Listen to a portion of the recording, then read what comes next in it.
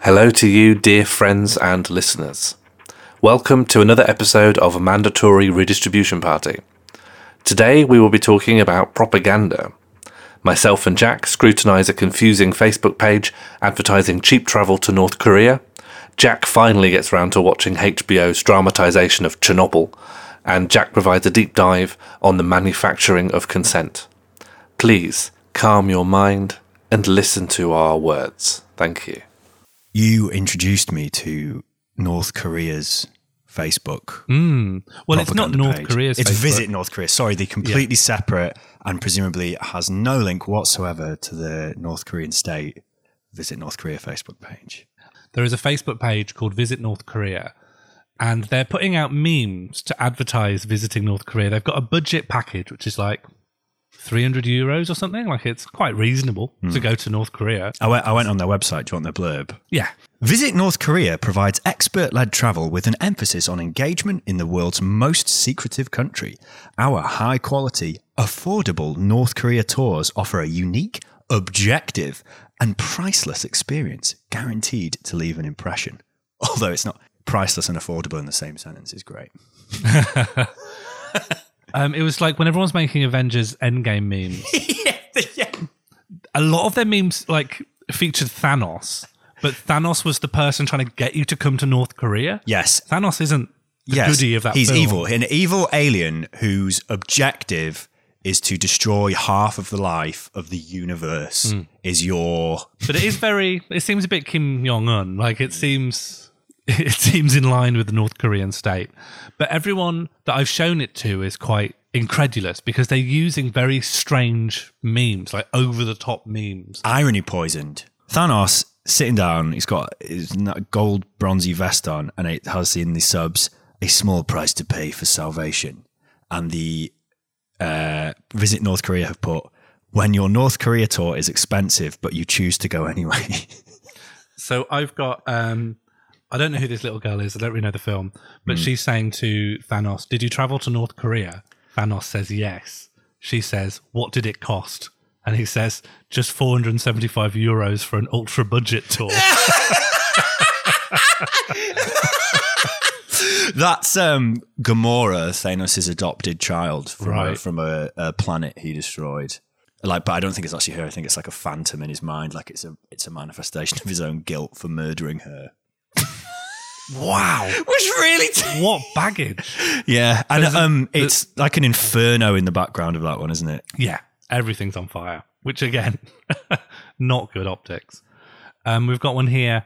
When you see your friend come back from North Korea and he says it was safe, and then there's an image of Thanos underneath saying, impossible.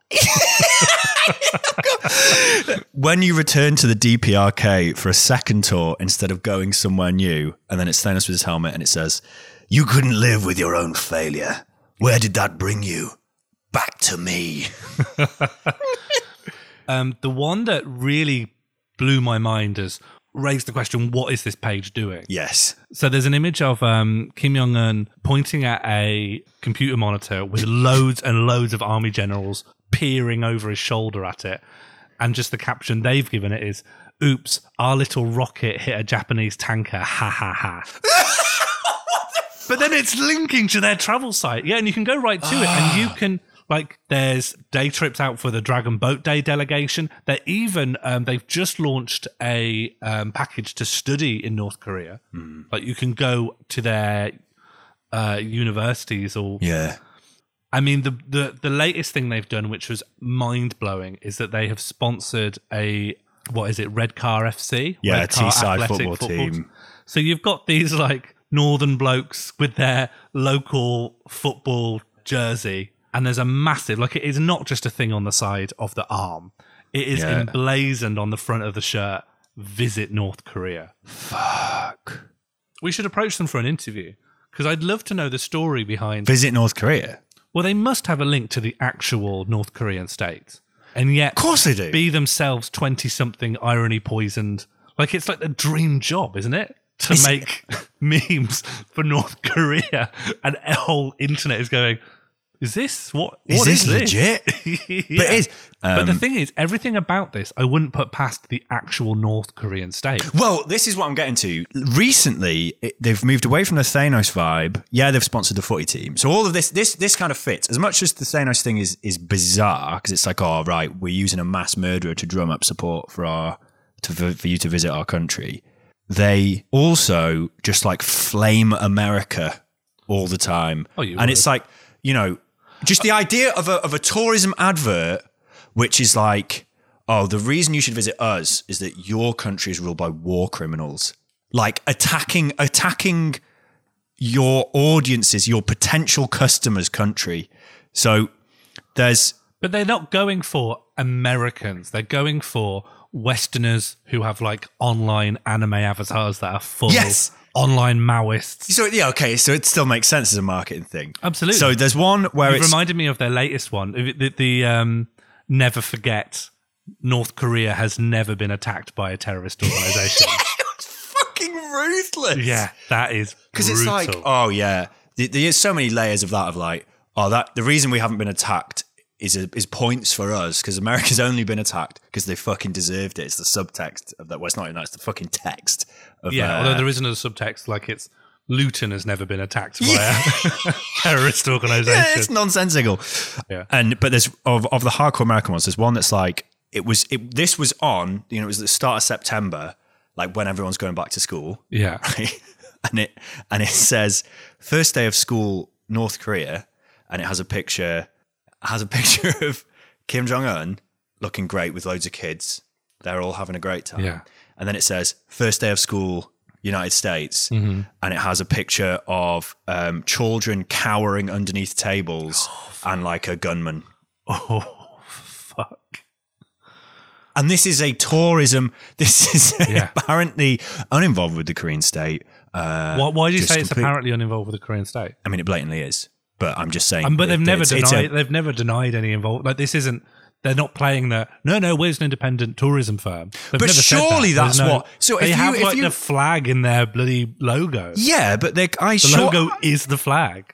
Oh yeah, I mean it's fucking obvious that they're an agent of the state. But I'm saying apparently because, like, if you were to phone Red Car FC and go, "Excuse me, lads, are you aware that like Visit North Korea is probably an agent of the Democratic People's Republic of North Korea?" Like, but why does that make it better to Red Car or anyone else?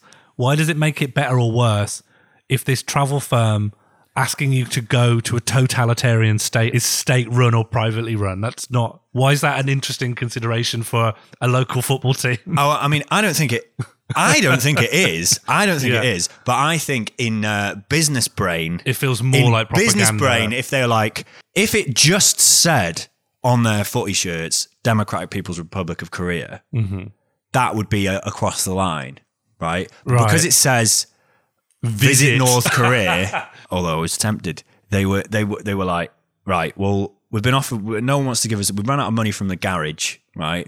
Who's going to give Red we Car? can't do like windscreen auto repairs anymore. They've gone bust. Who's next? Everyone's windscreen's fixed again. Yeah.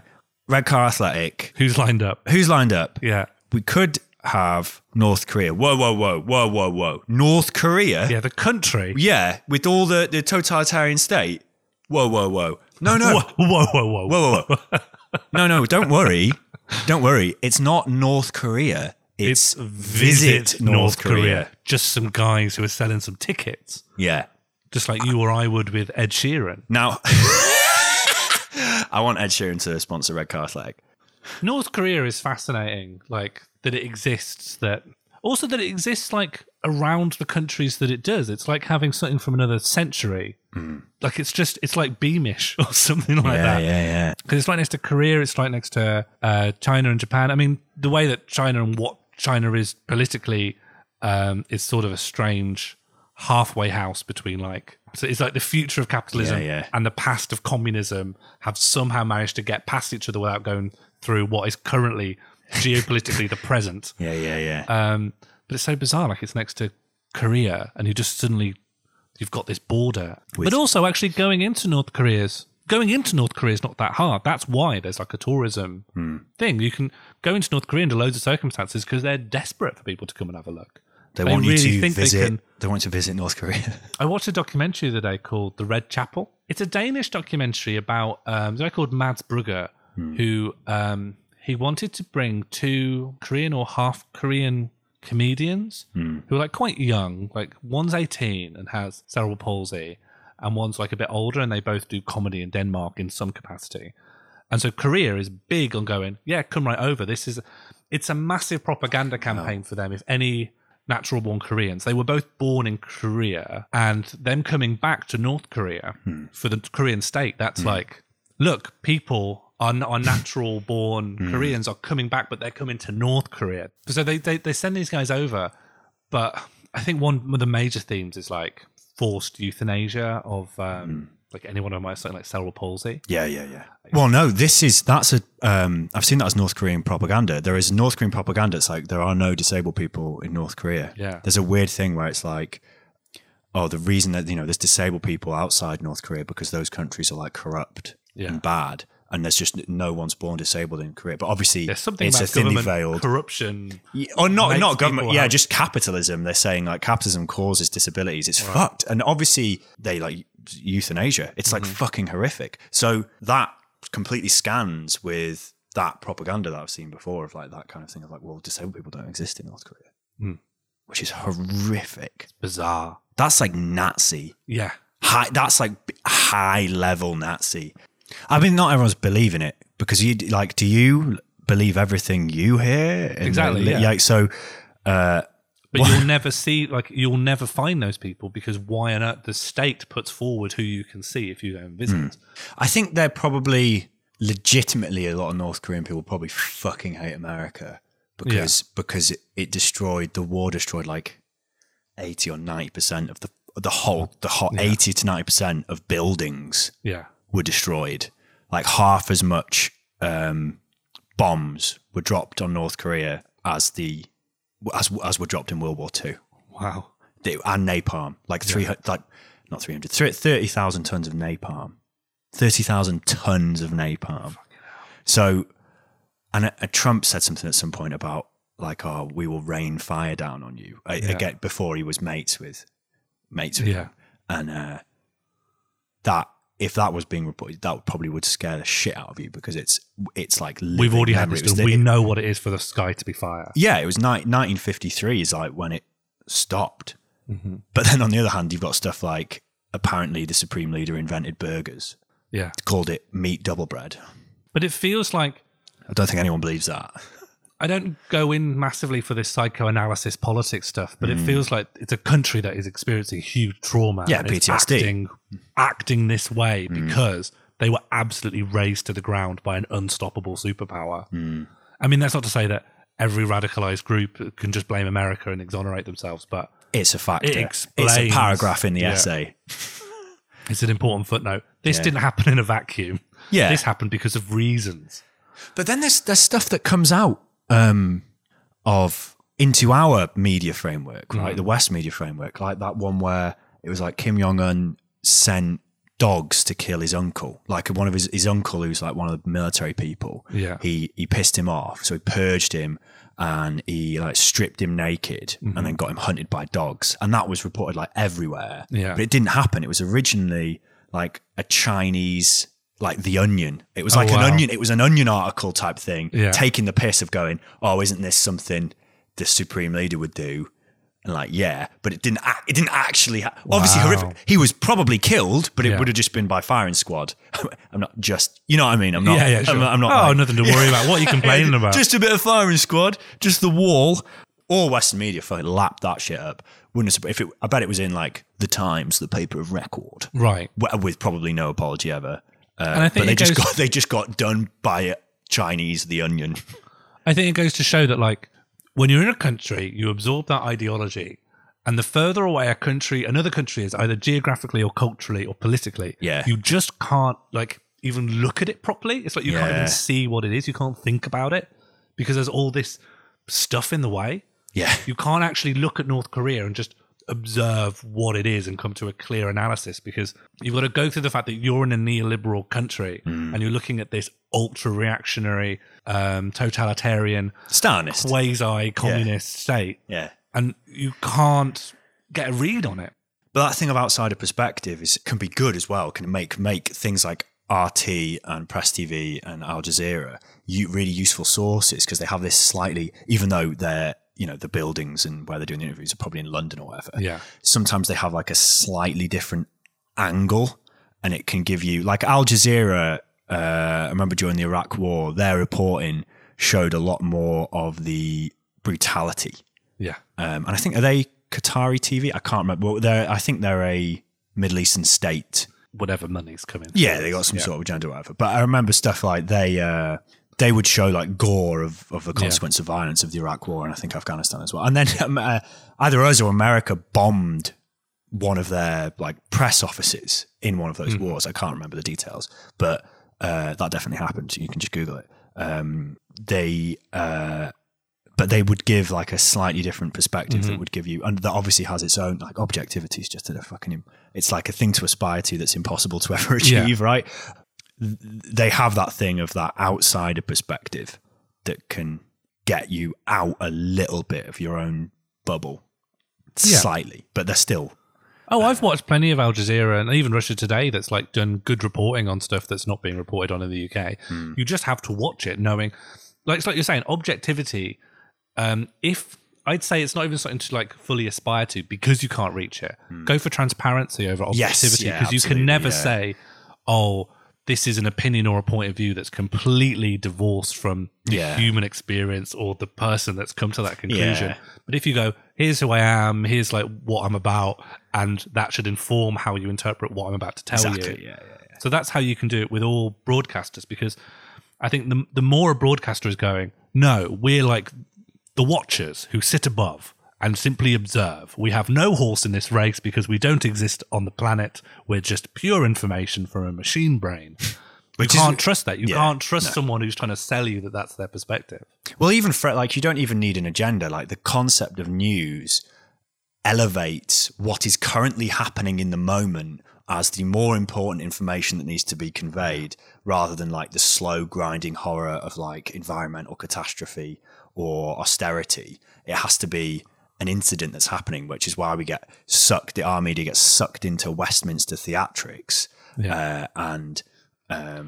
or just like moment to moment story politics with these individual things. So you get the very concept of news tends to ignore structural or slow things and you can be saying factual things. Jacob Rees-Mogg has lied down. Oh no. Yeah. That is a fact, and it, an objective truth or whatever. But the fact that you have deemed that news the idea of news as like the information that we should care about is what is new. Yeah. Is itself. Why is that? Yeah.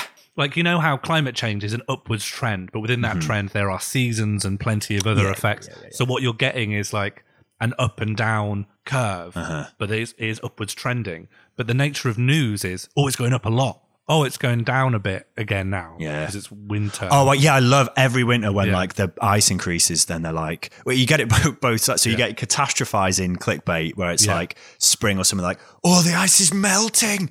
And then in the winter, the sort of right-wing reactionary climate deniers go like, oh, look, nothing, everything's fine. Yeah. The ice is back. Look, the ice is back. It got cold at winter. Yeah. There's been a massive incident, or there is an open question, or there is an open inquiry into something to do with the government. Yeah. 6 months later, It's as though that never happened. That's gone now. That has just vanished. Okay, Philip Hammond declared austerity was over. Yeah. Okay, so that declaration, what's the scrutiny been on that? Is austerity over? Like, that's just an open question. We don't say austerity anymore. Is austerity over? Does that mean we've gone back to pre-austerity funding? No. No, he just said it. So it's been said, or like Northern Powerhouse. Yeah. There has been some stuff said about that, but is that done now, or is that... Windrush. Yeah. That was news. Where's that gone? It was Where's that news. stuff It gone? died down. There was like flack for it. Mm-hmm. Someone got sacked who then got put back in the government. I don't want to get bogged down in Westminster bullshit, but that's now, I'm pretty sure fuck all's been done to address that. And that's still happening. Yeah. Nothing. Grenfell. That was years ago. People still homeless. Yeah. What the fuck's going on? But it goes out of, there's a finite amount that the media, and even people consuming the media, can care because of the mental bandwidth. Like, oh, well, that was 4 weeks ago. But the solution to that, people only care about a certain issue being, driven into their eyes on a regular basis. But the solution to that isn't go, here's a new catastrophic event, because that's just information overload. That's overwhelming. Yeah. I guess because you have to say you're objective, you're not allowed to do analysis, because analysis is opinion, analysis is ideology. If you go, here's this complicated event may have been caused overall by this larger phenomenon. We're abstracting into opinion and ideology. Analysis itself is subjectivity. Yeah. So you can't analyze things. You're like, just all these random chaotic events are happening all the time. No one knows why. Don't seek other sources. Fuck. That's the way the news works. If the news, especially like the BBC, cannot ever in any way appear to be overtly subjective. They have to just have this ideological underpinnings for what objective news they happen to shunt. Yeah, and on a hire daily people basis. like fucking Evan Davis to report on economics, a man who was one of the architects of the poll tax and would love if everything was just privatized. Oh, he's got the creds. Yeah, he's got a cred, got a qualification. An institution, don't look at where the money goes that funds that institution, but they've said he's got the creds. Yeah. I was brought up, like a lot of people, to believe that journalism was a crusading craft and that there were a lot of stroppy, difficult people in journalism. And I have to say, I think I know some of them. I'm sure you're speaking for the majority of journalists who are trained, have it driven into their heads that this is a crusading, a profession, adversarial, we stand up against power, a very self-serving view. On the other hand, in my opinion, I hate to make a value judgment, but the better journalists, and in fact the ones who are often regarded as the best journalists, have quite a different picture. How can you know that I'm self-censoring? How can you I know don't say that you're journalists self-censoring. I'm sure you believe everything you're saying. But what I'm saying is if you believe something different, you wouldn't be sitting where you're sitting. That was Andrew Marr interviewing Noam Chomsky about propaganda in 1996. Propaganda. A term most associated with North Korea, China, and a 2007 album by German synth pop group Mellotron. There's no propaganda here in the free world. Except Mellotron's album, which is widely available online. We have Free speech. our journalists try their best to give us The truth. so we can make informed decisions. That's why everything is Fine. The only misinformation we have to worry about is from our nefarious foreign enemies and their bot farms flooding social media with fake news. We can trust the real news. Hey pal, I got some news for you about the news. News so new, it's from 1988. In 1988, a few years before the Cold War ended and everything became Fine.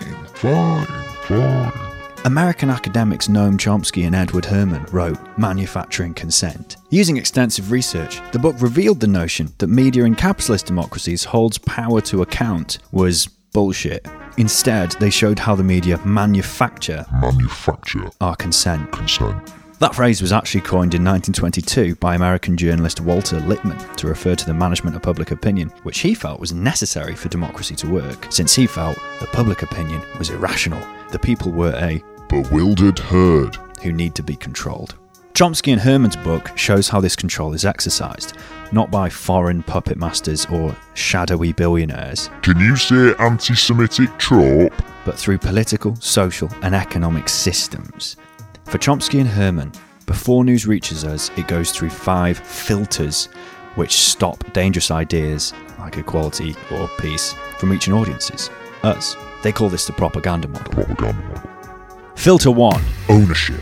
News outlets are concentrated in the hands of a few big corporations whose goal is not to inform us, but to make money. 70% of the UK newspaper market is controlled by 3 companies: News UK, Daily Mail and General Trust, and Trinity Mirror, with Rupert Murdoch's News UK holding a third of the entire market.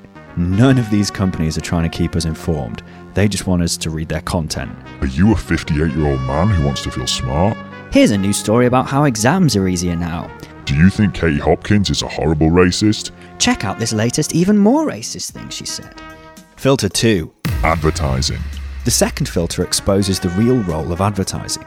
News actually costs loads to make, and if we just paid for it at its value, we probably wouldn't buy it. So who fills in the gap? Advertisers. Around 80 to 90% of news revenue comes from advertisers. What are they paying for? Us! The news is a means to an end, a way to get certain audiences for targeted ads. Businesses sure don't want to put their adverts in a genuinely radical left newspaper. Even if they did, it'd undermine the message a bit, wouldn't it? Even if you had something calling for a general strike, then an advert next to it. Every advert, regardless of what product it's for, is propaganda for capitalism. This is how you end up with bizarre stuff like a Guardian article about climate change next to a 2-page advert for a 4x4 that runs on coal and poor people's blood. Filter 3. Sourcing. Even the biggest news sources can't have reporters everywhere, so they concentrate their resources on places they know they can get news. Downing Street, Parliament, businesses. They depend on official spokespeople for news, so they exist in a symbiotic relationship. They get to know the people they're supposedly holding to account. This piness is how we get things like Robbie Gibb, former head of BBC Westminster, who was in charge of Daily and Sunday Politics, The Andrew Marr Show, and Radio 4's Westminster Hour. He just went straight out of that job to become Theresa May's Director of Communications.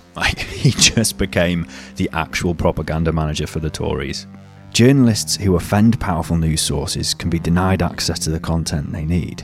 Can't get that fresh news. Certain sources are seen as legitimate and newsworthy, usually the state and big business, but representatives of workers like trade unions are few and far between. Newspapers and TV news has whole sections on business from the perspective of capital without representing workers at any point, and we just think that's normal. Filter 4. Flack. When the media, journalists, whistleblowers, whoever, stray away from the acceptable line, they get flack. Sources will be discredited and conversation will be diverted, or worse. Look at treatment of Edward Snowden or Chelsea Manning. Look at Daphne Galizia, the journalist who leaked the Panama Papers. She was assassinated in a car bomb attack in 2017, and there's still no inquiry into why this happened. Uh-oh. Filter 5. The common enemy. To manufacture consent, you need an enemy, a baddie, because it deflects anger away from anything else. In 1988, that common enemy was obviously the Soviet Union, but after 9/11 it became the terrorists, or actually just the abstract concept of terrorism. But both are just variations on the most common theme, which is the foreigners. Immigrants, the EU or Russia all fall into this category. So those are the 5 filters of the propaganda model. Concentrated ownership, advertising, sourcing, flack, and the common enemy. Obviously, this isn't a complete model of propaganda in our society. It doesn't include fictional entertainment and how that can function as propaganda. It doesn't explain why watching a couple Pokemon videos on YouTube means I'm now recommended hours of fascist propaganda. The propaganda model doesn't look at the social composition of those who work in journalism. 51% of the top journalists in the UK went to private school, compared to 7% of people going to private school in the total population. The propaganda model developed in America doesn't fully explain the bizarre nature of the BBC, which is where a lot of people get their news. It doesn't explain how, according to a Cardiff University study, the public broadcaster had the most pro-war agenda of all British broadcasters during the invasion of Iraq. It doesn't explain its normalisation of Farage and sympathetic reporting of Tommy Robinson. It doesn't explain its pattern of hostile coverage of Jeremy Corbyn and those who support him, as demonstrated by the Media Reform Coalition. It doesn't explain why someone like Roger Carr should serve on the BBC's governing body. Carr is chairman of BAE Systems, the arms company that, among other horrors, has Saudi Arabia as their 3rd biggest market, recently supplying the regime with 72 fighter jets, some of which were used to bomb Red Cross and MSF hospitals in Yemen. Yemen, or how current head of the BBC board, David Clementi, was, until a few years ago, the chairman of NHS privatisation profiteer Virgin's banking arm. And maybe the propaganda's biggest flaw is its optimism. There's a Chomsky quote that goes, The general population doesn't know what's happening, and it doesn't even know that it doesn't know. but people can see the homeless people in the streets.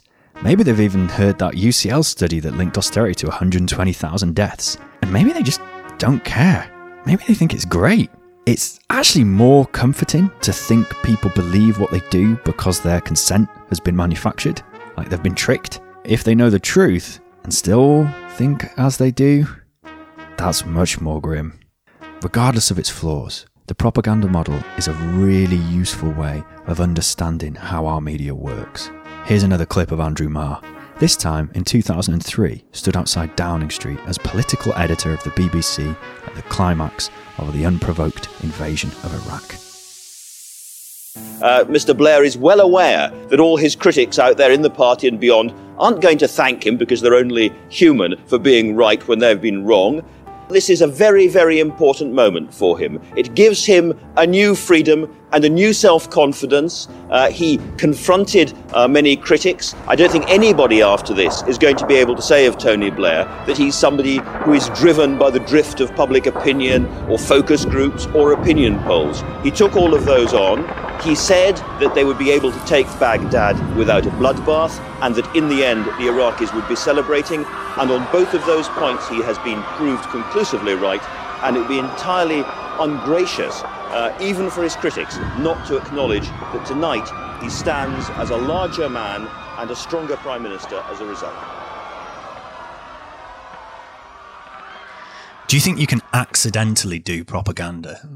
Yeah, I think we all accidentally do propaganda, right? If propaganda is about spreading ideology, then everything we say bears values and unconsidered beliefs. We're all propaganda machines. That's We're like all propaganda machines. if propaganda is about ideology and not about the state specifically, then yes. What's the difference between the state and ideology there? So you could be spreading propaganda for the state. I guess state propaganda is like someone has sat down in a room and gone, here are our objectives. Here's what we want people to be thinking because we're going to launch a strike on the Faroe Islands in November. So we need to put out loads of anti-Faroe Island stuff ASAP. Whereas ideology is just like, hey man, it's great to drive a car. Hey, it's great to drink alcohol, but it's not okay to take these substances. They're just like not very well considered beliefs that have to get like sunk into your brain at night. I would go as far as saying that most propaganda is accidental or unconscious. But we know, like, especially like American CIA style stuff, people have sat down in these rooms and been like, here's what we need to put out. Oh, there's loads of like Yeah. I for some reason the thing that comes to mind is Black Hawk Down, that Ridley Scott movie, Right. where it's set in Somalia, and they do weird stuff like they give all the Somalis like Kalashnikovs and stuff, but the biggest arms exporter to that area, like they would have had American-made guns, Yeah. but because the US military is a consultant on the movie, then loads of weird stuff starts happening like that, where it's actually facilitating, it becomes propaganda. Yeah, sure. So many TV shows are police procedurals.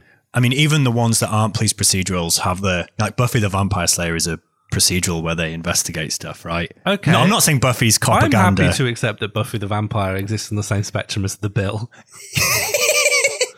Both fantastic theme tunes. I think there's so many cop shows which you could be like, oh, it's propaganda because it's all about like sympathizing and empathizing with this policeman character. You never get a fly on the wall from the perpetrator's perspective. No. Where you like watch them grow up and then decide to commit a crime and then you watch them in prison.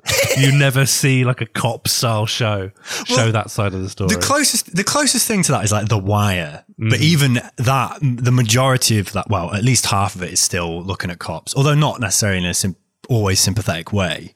And that tries to have like a systematic analysis. Sure, but you never get a one where the cops are just this unknown enemy that swoop in and ruin everything.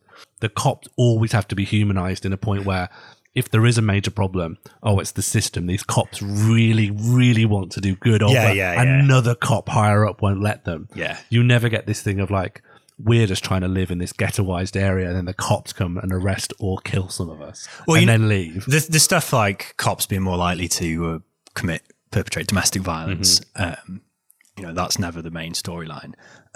Even when it's often sympathy with the cop, like, oh, the cop is so conflicted that they have to drink to drown their sorrows of beating up, petty criminals, etc. But I think a lot of that ends up functioning as propaganda. But I don't think the people writing it think that that's what they're doing. I was trying to think why there's so many cop shows, and it's not because everyone loves cops. It's like a basic story thing of like a thing that makes a story appealing is characters like changing and learning. And the easiest shortcut to that is to have, instead of a character like learning something about themselves or, going through the hero's journey or whatever. Sure, they just find a fingerprint on a windowsill. Yes. And they've learned just something. Yeah, they don't know. They start off not knowing something and then they find it out. And then a police procedural or any kind of procedural is a machine for making weekly episodes or season-long arcs that are just that. A murder is more interesting to find out about for most people than accounting or something. So cops are the go-to thing because they're the people that are close to death. They're dealing with death. Right, yeah, they're like the boatmen of the River Styx. But I think it goes back into our like literary history as well, because before cop shows, there was the whole like Poirot, Sherlock Holmes, Agatha Christie, serialized short stories inserted into periodicals. This was like the Victorian like go-to genre format. What is the story of like London invented a lot of things to do with policing and prisons and stuff? Yeah, Robert Peel. Robert Peel was the politician that was big on, because that's where bobbies, or alternative at the time, peelers come from. So we're talking 1800s. So it's not that long after that people then started writing about it, because it's not only fits a storytelling structure very well, but it's also quite a new idea. Well, cops as a thing developed alongside capitalism to protect private property alongside other functions. So they exist to maintain the existing social order, and they developed with that social order. And then obviously in America, it has an even more sinister thing where a lot of the original police forces were slave catchers. Yeah. Where the iconic sheriff's badge of a star was a slit symbol for slave catchers who would go and, do exactly. It's clear what they do. Yeah.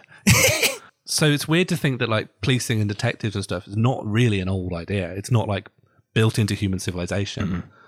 Someone online was saying that ACAB, all cops are bastards, should also apply to like Night's Watchman and fantasy settings.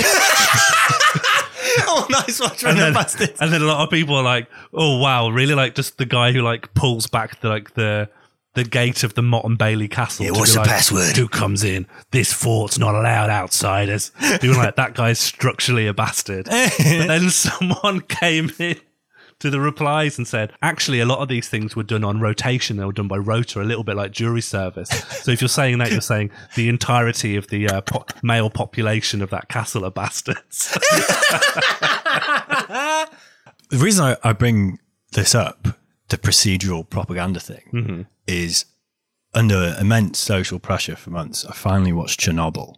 Oh, right. Which is a procedural, right? There's a main character who like solves a thing, and it has all the tropes that we've just been talking about of like the men up top, they don't bloody listen to him. He's trying to say, we need to do this, and they're not bloody listening. It's probably got the whole you can't handle the truth. It's built right into it. Yeah, it's really got those vibes. But I think, and loads of people are like, Chernobyl's anti-Soviet propaganda. Yeah, right. And I don't think it is. I think it's just using the existing tropes.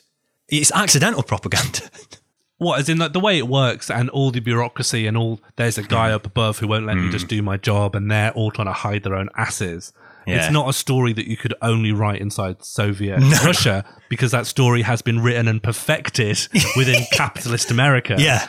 I think it's just using tropes, right? Like they needed, so there's loads of stuff where it doesn't quite get stuff completely right from what I know about.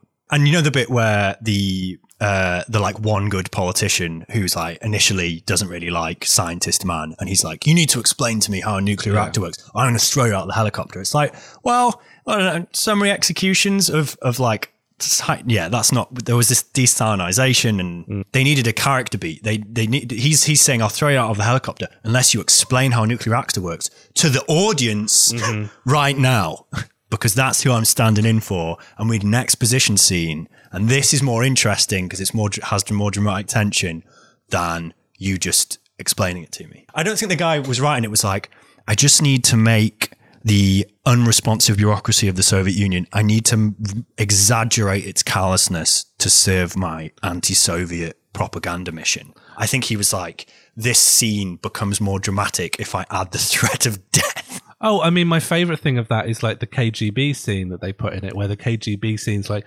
looming over him like some Italian mafioso granddad who's trying to scare him off. But in reality, the KGB was like a shadowy bureaucratic police force. Yeah. They wouldn't bother looming over you and saying some poetic, scary lines. You just vanish. You just go away. Yeah. They wouldn't do this sinister, I'm going to meet you in the meat locker and we're going to talk about how you've been behaving towards Gorbachev. You've been naughty. Yeah, they'd just be like, gone. Goodbye. Do you know Gorbachev was in a Pizza Hut advert? Yeah, and it's and strangely, like the Pizza Hut advert also like platforms his detractors, right? Because the guy. In fact, let's just talk about the advert. Yeah. It's got a guy who's everyone's just eating pizza in Pizza Hut, and then the guy going, "That's Gorbachev. He's absolutely ruined the country." And then someone that he's sharing a pizza with, like an older woman, goes, "No, he actually brought this country greatness. He's a champion of our country." You're like, "Well, hang on," and they haven't stopped eating pizza, but they've like really arguing about whether or not Gorbachev was ultimately a good or bad person. But then a third character comes in and goes, well, regardless of whether you think Gorbachev's the things he gave us are bad and you think the things he gave us are good, what he definitely gave us was delicious pizza, was Pizza Hut. And then they both the characters who were previously arguing just like knowingly smile like, yeah. And then I think they do like a cheers as you would with a mug, but with a slice of pizza towards Gorbachev. Nice. That advert was never shown in Russia because Gorbachev is so hated in Russia. He had an election after the collapse of the Soviet Union and got like less than 1%. I don't suppose you know where that advert falls in relation to the collapse of the Soviet Union. I don't know, 90s. So I don't think immediate, but like soon enough. So the Soviet Union has collapsed. Yeah. And then, I mean, of course, like... Yeah, it's not why he is the premier of the Soviet Union. Right. Hi, Gorbachev. I know you're running a country, but can you just... What do you think of pizza? Do you like it? It could have been a last ditch.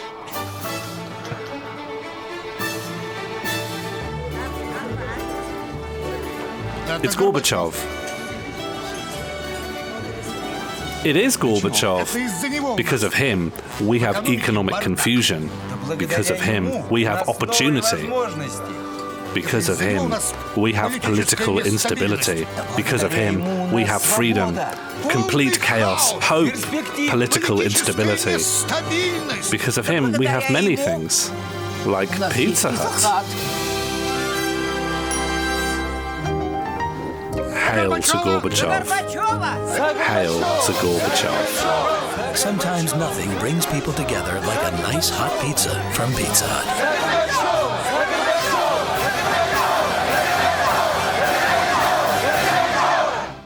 The bit that stood out to me where I was like, this is a bit propaganda-y, is where it's like, right, it might even be episode 1, where all the local council people meet in a bunker underneath a Lenin statue, which was, it was all like, I was like, this seems a bit on the nose. It might have been really authentic, fuck knows. But then they're like bickering about what's happening to the reactor and whether they should evacuate people.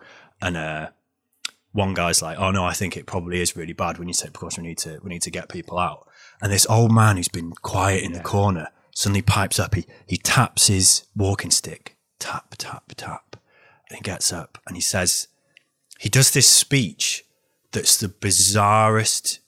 It's so bizarre. He's like, do you know that the real name of the Chernobyl nuclear reactor is the Vladimir Lenin nuclear reactor? And the state in socialist Russia has all our interests at heart. So we must obey the state. It's the weirdest thing. I've got the script here for episode 1 of Chernobyl. In the original, this scene I'm going to read is a meeting of local politicians, like bickering about what to do, until they're interrupted by this wise old man character in the corner tapping his cane, who gives this bizarre, inspiring lecture about communism to people in the Soviet Union. To show how bizarre this dialogue is, I've recreated it as if it was taking place in a capitalist country in the UK. And all I've done is switched out a few words here and there. So the big disaster they're discussing is climate change, and instead of the state, they talk about the market, blah, blah, blah. Weirdly, it still kind of works as a maybe super heavy-handed critique of corporate power. You could just drop this scene into a dramatisation of something about Deepwater Horizon or 5 Mile Island or whatever, and it would still suck. The point is, no one would say these things out loud. We begin in a local branch of some multinational company as some of them realise climate disaster is upon them. Gentlemen, please, my wife is here. Do you think I would keep her in Wolverhampton if climate change was dangerous? Gary, the fucking reservoirs are empty. It's been 37 degrees in Blackpool since February. More crosstalk, voices rising now. Gary has lost control of the room. Big Rob tries to step in. It's the El Nino effect. It's a completely normal phenomenon. Tap, tap, tap. Tap, tap, tap. They turn to the old man in the corner, tapping his cane on the floor. Everyone quiets down. The old man is Jeff. He makes a motion to stand. The G4S guard comes over quickly to help him up, but Jeff waves him off. I wonder, how many of you know the name of this place? We call it the UK, of course. But what is its proper name? They look at each other. No clue. Until... Margaret Thatcher's United Kingdom of Great Britain and Northern Ireland. Exactly. Margaret Thatcher. And how proud she would be of you tonight. Especially you, Vanessa. And the passion you have for the people. For is that not the sole purpose of the free market? Jeff looks at them, his old eyes twinkling with memories of great days, of great men. Bernie Eccleston, Tim Martin, Peter Stringfellow. From the shareholders and the CEO, all the way down to each of us in this room, we represent the perfect expression of the collective will of the free market economy. The invisible hand. The board members take this in, sobered but proud. Sometimes we forget. Sometimes we fall prey to fear. But our faith in private property and markets will always be rewarded. Always. The shareholders tell us the situation is not dangerous. Have faith.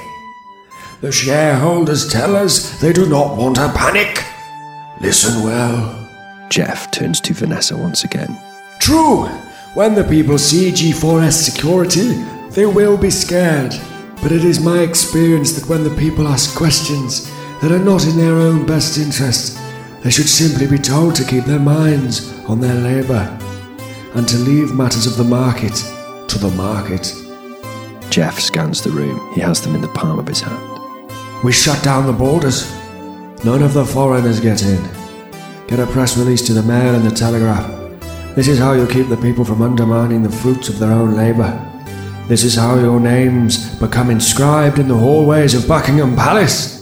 The men in the room look back at him in reverence, dreaming of promotions, certificates, maybe even an OBE. Yes, gentlemen, we shall be rewarded for what we do here tonight. This is our moment to shine. The room bursts into applause. The system is working. All will be fine.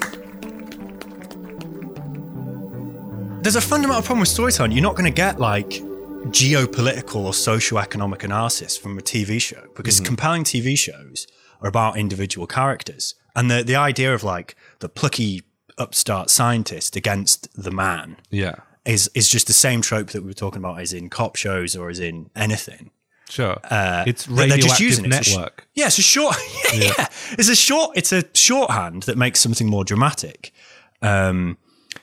And I really thought those scenes like stood out to me as super lame and also a consequence of the writers writing in the context of American ideology and their own upbringing. But it's definitely not conscious propaganda. You could take the whole thing as a giant allegory for climate change and how the world, particularly the wealthy North, global North, has just been total inaction over climate change, total ideologically shackled to notions of infinite economic growth on a finite planet, etc., is the same thing that's depicted in an exaggerated way in the show about. Yeah, but imagine in 30 years' time and we're killed by bureaucracy and not greed. No, I'm an all-round Western capitalist. I'd much rather be killed, not because a system didn't let individuals solve the problem, but because someone could have solved it and just chose not to.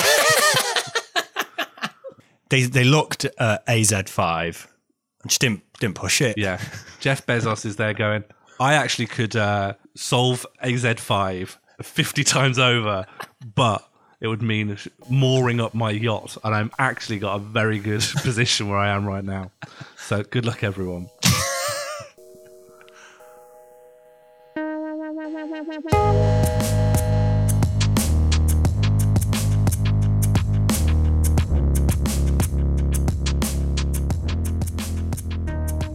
Mandatory Redistribution Party was created and produced by Sean Morley and Jack Evans. Our title theme is by Ella Jean, with additional music by Jack Evans. As ever, reviews on iTunes, likes, shares, clicks are the principal sanctioned way of showing affection to us. Sugar lumps for the algorithm.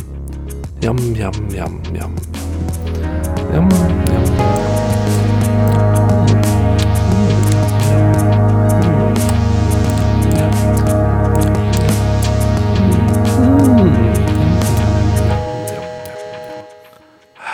Delicious.